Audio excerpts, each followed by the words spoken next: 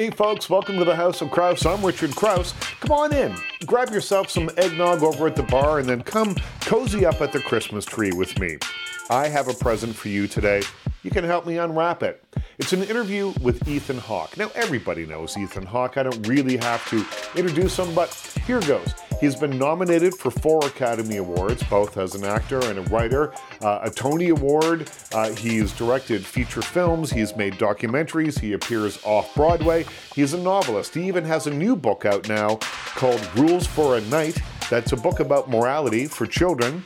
This is a guy who stars in giant hit, huge movies like The Purge and Training Day, and he's been in critical successes like Reality Bites and Before Sunrise.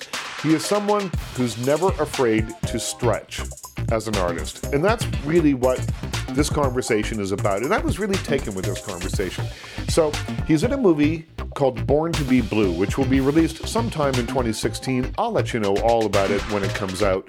And we'll actually play more of this interview where he talks about his character, Chet Baker, the legendary jazz trumpet player. Now, one of the points that they make in the film is that you have to have some kind of life experience. You have to get down and dirty just a little bit to be able to make great art. After I saw the movie, I thought about that a lot. I wasn't really sure if I agreed with it. It made a certain amount of sense to me. But then I thought about Mozart, who wrote symphonies when he was 7 years old. I thought there's an argument that can be made that Michael Jackson is a child prodigy. So, do you need to have something terrible happen, like Chet Baker did, or make terrible things happen to yourself, I guess is the point, like Chet Baker did, in order to be able to create great art? That's where this conversation started, and it went a little bit adrift from that point because we just started talking about life as an artist. But I thought it was really interesting to get Ethan Hawke's take on whether or not you have to suffer for your art. Well, my take is that there are no rules, but that you don't become Nelson Mandela without suffering. You know, that any individual that achieves great wisdom, if your goal is art that's in service of a purpose, like Mozart can do that, and you know, and you can say that that's inspiration and stuff, but there's a huge myth around Mozart, you know, is that he was just kind of divinely inspired and stuff like that, and in truth he worked really hard. Yeah. He was obsessed with music from a very young age, and young people can be very bright, and they also can suffer immensely and have something to say. So you can make a case to be made that Michael Jackson suffered immensely, you know, and that's part of what drove him. And so I think the service of the artistic community is to translate our lives back to us and hopefully to lend some understanding, and that you need to participate in life and feel life to be able to do that. Right. And so, but, you know, lots of people suffer and are without a gift and a talent. It doesn't translate into a beautiful painting. You know? Yeah, exactly. You know what I mean? You know, I got. But so, do you think in your life that as you've gotten, you know, a little bit older, that your work has changed, that your ideas about how you work have changed? I think that there's a certain ethos that I believe in that has been absolutely consistent. Yeah. I just, one of the weird things about the movies I've done with Linklater, whether it's the Before trilogy or Boyhood, is they make everybody talk about time. Yeah. And you're like, you know what? I'm the same guy in Before Midnight that I was in Before Sunrise. Yeah. You know, or people say, how do you commit to a movie for 12 years? I'm like, because I love this kind of thing. There's no scenario in which I don't get hit by a car that I won't still love this movie. Yeah. Like, there's just that I'm not going to change that much. What experience teaches you is how to better articulate what you're trying to articulate. You gain humility, hopefully. Mm-hmm. Life, generally, if you pay attention, life humbles everybody. Some people are so out to lunch that they just, their own eccentricities and just get fed, and they just, you know, whatever, and then they get worse. But I don't know. I lost my train of thought. But we were just sort of discussing the idea of whether or not age has brought with it a different approach. I don't know. For me, I have 4 kids, and I love that'll level things out for you there. But what's cool about it is that, it's a little corny, but they bring a lot of love into my life. Loving them, loving the things they love. Yeah. They're different than me, and it's the same with one of the things I value about my brother, for example. I have a brother who we're very different politically and very different thoughts, but he's very smart and he brings a whole other element into my world. Mm-hmm. If we're not careful, most of us only spend, you have a great job in that you get to meet lots of different kinds of people and you get to travel and stuff like that. But most of us only once you're out of school, you just spend time with people who do the same thing you do. Yeah. And your world can get really, really small. And so the thing I'm trying to say is that age for me has brought a depth of experience. I'm just interested in more things and more curious. And, I used to be really, really strange about it. I'm turning 45 this year, and I've been professionally acting for 30 years.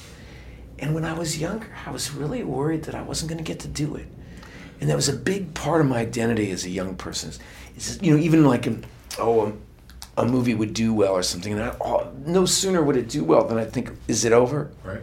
Will I ever get to do it again? It's kind of it's how I imagine baseball players or something, professional athletes feels. You never really know when your last game is. Yeah. When will I not get to do this thing that I love? I feel so sorry for athletes in that way. Because acting, I'm working on my King Lear now. Yeah. I'll be able to do this till I'm of no use to people anymore. But in the athletics, it's not that way. Yeah. Well, in one twisted ankle can be, you don't get to play when you're 25, you don't get to play anymore. I know. Yeah. It's strange to talk to really, Michael Jordan, he's talented. He also didn't get hurt. Yeah. And a lot of that is conditioning and a lot of that is luck. Yeah. Wayne Gretzky.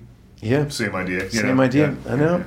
You don't get to be that. And one of the interesting things in regards to this movie is that, in the arts, self-destruction is a real enemy. And that if you can, it's my advice to young people all the time when they, because I'm hit that age or people always ask, what do you say to young actors? I say, if you eliminate self-destruction, your chances of success just quadrupled. If you just get out of your own way, give yourself permission to have respect for yourself, and treat yourself like you would somebody who you loved. That can be really hard, though. It's really hard. It sounds so simple. Yeah. That whole Seymour documentary I made is all about how hard that is. Yeah. It's all about, the joys of life are actually really simple. Yeah. We think they're going to be I'll be happy if this, that, and the other thing. In truth, it's pretty awesome that the sun comes up, and if you stay focused on that, things go okay. Yeah. And as soon as you take your eye off that, life gets really weird and tricky. Well, I had cancer a couple of years ago. Wow. And we're good now. We're knocking wood, but we're good now. But but after that, everything was different. Yeah. And you say the simple stuff, and honest to God, it is the simple stuff that matters now. And it has simplified. It has complicated my life in one way, but it has simplified my life in so many other ways, and for the better. And it has just come to me. It's I'm 52. I finally realized less is more. Simple is better. I know. It's really hard for me in that way because I believe that, and yet I work so hard. And I'm often, one of the things that's weird about what's happened to my profession is, movies pay a lot less. Mm-hmm. Yeah. And independent movies, I used to be able to do one movie a year. Yeah. And then I could do those theater the rest of the time. And now, it's really difficult. And I'm trying to manage I don't want my life to go by on a treadmill. I want to make sure I'm fortunate because I love what I do. Yeah. So it's oftentimes I'm so excited to, I can play Chet Baker, but it has to fit in between this job and the other job. Yeah. Anyway, that's too much. It becomes scheduling. It becomes scheduling. Yeah. It's like parenting becomes scheduling. You forget to actually love it. I really enjoyed talking to Ethan Hawke. I hope you enjoyed listening to it. It is my gift to you. Happy Hanukkah, happy Christmas. Now, I don't mean to be horrible about all this. It's time for you to go.